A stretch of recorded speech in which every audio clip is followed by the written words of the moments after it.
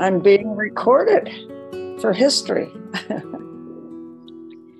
Thank you, Adya. That was a wonderful question. And I agree absolutely, because there will be times when you will maybe revisit a book and find your younger self somewhere in the pages as a reader. And that's such a profound thought. And you feel so good about that because you'll find a little bit of yourself again. Agastya, would you like to go next, please? Yes. Good evening, ma'am. My name is Agastya. And I would like to ask you the question. Did you ever feel that words are powerful? I believe Agastya's voice was not clear. I believe he wanted to ask you, did you ever feel that words are powerful? Oh, I think all of us who, and clearly that's all of you in this group, as well as me, we are people who love words and language and appreciate them. And what we appreciate really is the power of language, the power of words, the power of storytelling, which can affect us so profoundly. Not a lighthearted little story, but books that propel the reader to think and to change, as we just discussed, by the process. Yes, I think that's a very powerful way to spend our time and our thought by entering the world of a story and by feeling ourselves changed by it. There are few things more powerful than that. Yeah, that's so true. And I think the next person who's on the list is Ayan. Ayan, are you there? Yeah, I'm here. I'm Ayan. We all read The Giver and we were all blown away. We wondered what may have inspired you, and we searched and found the answer. Okay. But we still wonder which characters or scenes ended up on the cutting room floor. I have to think back a long way because The Giver was published before you were born. It was written in 1993 or 94, probably 93, 92. And interestingly, you asked an interesting question, which scenes ended up on the cutting room floor? And of course, part of the process of writing a book is selecting what will go in. And sometimes you write things that you take out. But The Giver was written pretty, the word I want. It wasn't, I started to say easily. It wasn't an easy book to write, of course, but it was very straightforward. I don't think that I went back and took anything out, except one thing. Now I'm remembering. Okay. When I wrote the book at the beginning, and I always, as I told you already, I think, I make it up as I go along. I don't know everything that's going to happen. So partway through the book, it occurred to me that there was no color, that he wasn't seeing color. And I hadn't realized that up until that time. And it seemed a wonderful device to use in the book for the plot of the book. And I didn't want the reader to know right away that that was true. But I then looked back at what I'd written, many, many pages, and I had to take out, I had to put on the cutting room floor, as you say, every reference to color. And I always, in books, I tend to see them very visually when I'm writing them. I can see them in my mind. And so I describe things as I see them. And of course, I had described the landscape, the houses, the boys' bedroom, and I had mentioned colors, and I had to go back and make everything colorless.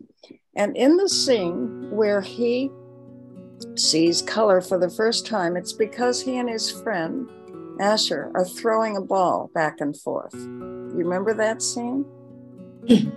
except in the book, it's an apple. Because if they had no color in that community, why would he have a red ball? Why would they have manufactured a red ball?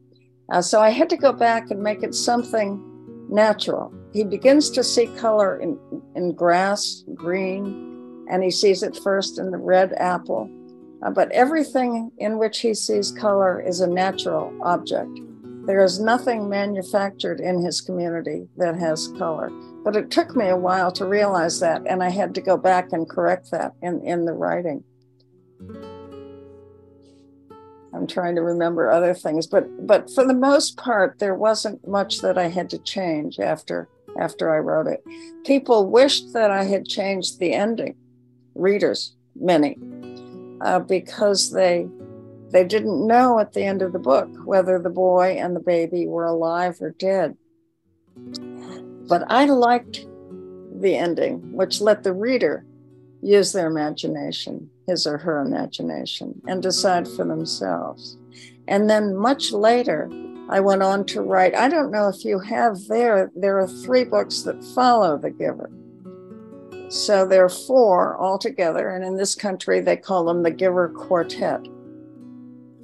And I shouldn't go on about that because I don't know if you've read those other books, but if you have questions about the others, I can talk more about that, about the quartet.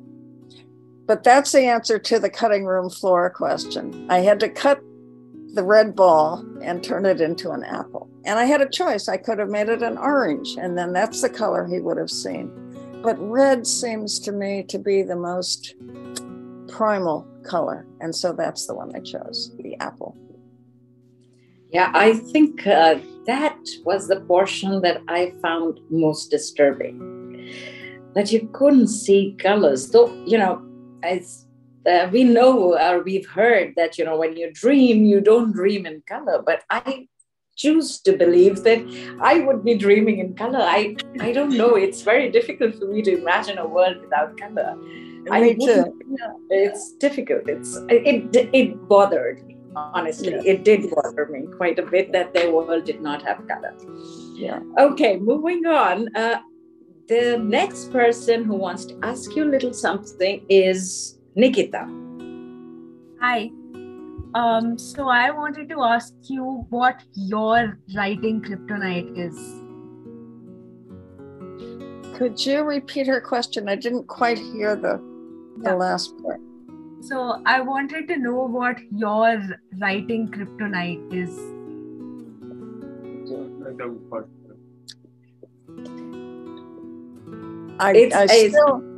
Would you repeat what she said? She wanted to know what is your writing kryptonite. The Superman reference. Yes, it's a Superman reference, but otherwise, in other words, what is your writing Achilles heel? Now say that one more time. The sound is getting a little difficult here. Just describe it to me one more time. And I did hear the Superman reference. Okay, so what Superman. is your writing Achilles heel? I'm still not hearing it. Okay, it's. Do you have an Achilles heel when it comes to writing?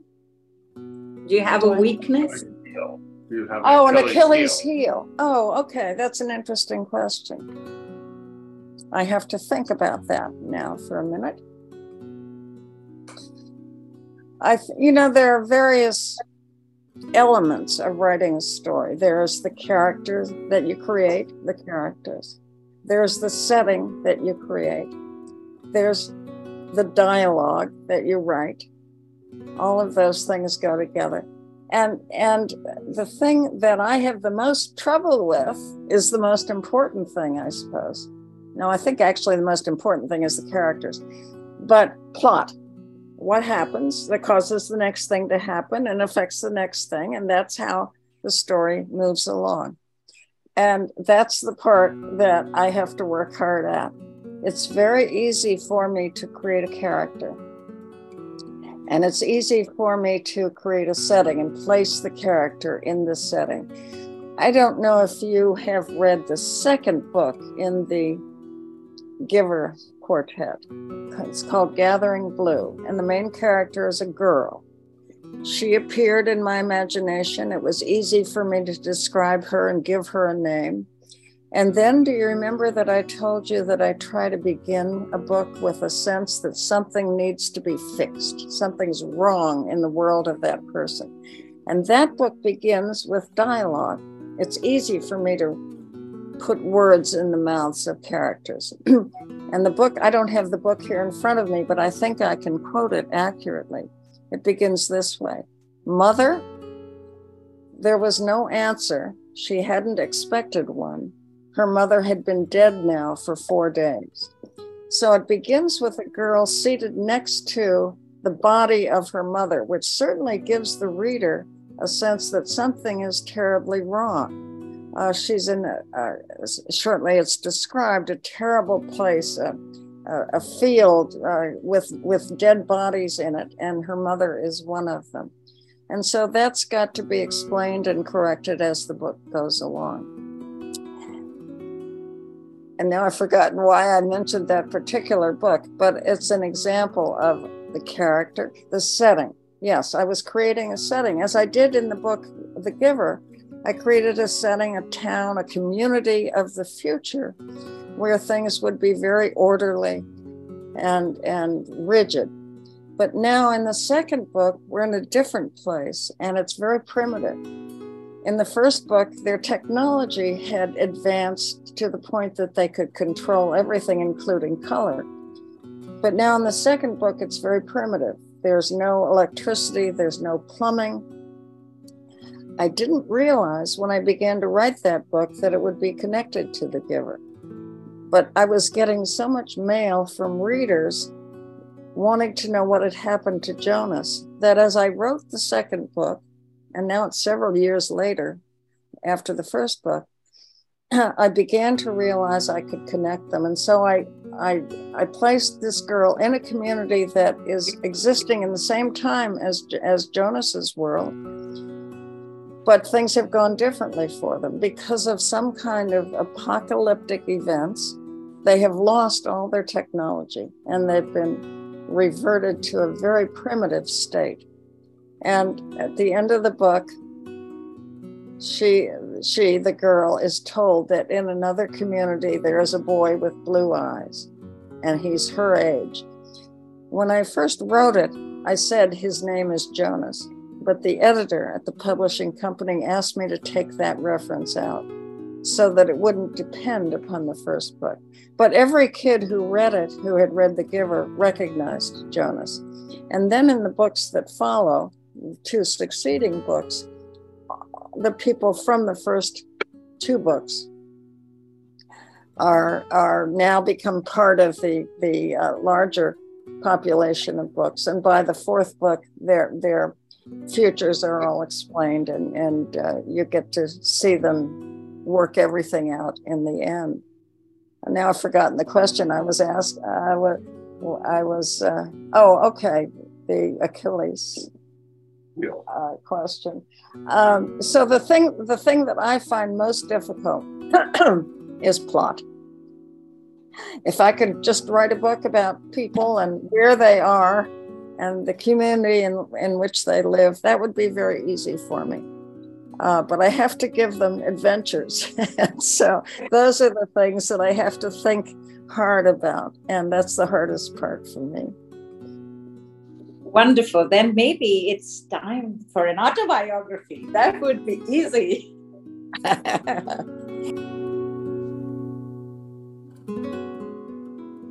And that brings us to the end of this episode. But there's more to come. Which book does Lois think is her best work yet? Why she never emerges contented after writing a book? What superpower can put an end to the wars in the world? How did the personal loss of losing a child and a childhood friend affect the book? And do books provide an armor to a child?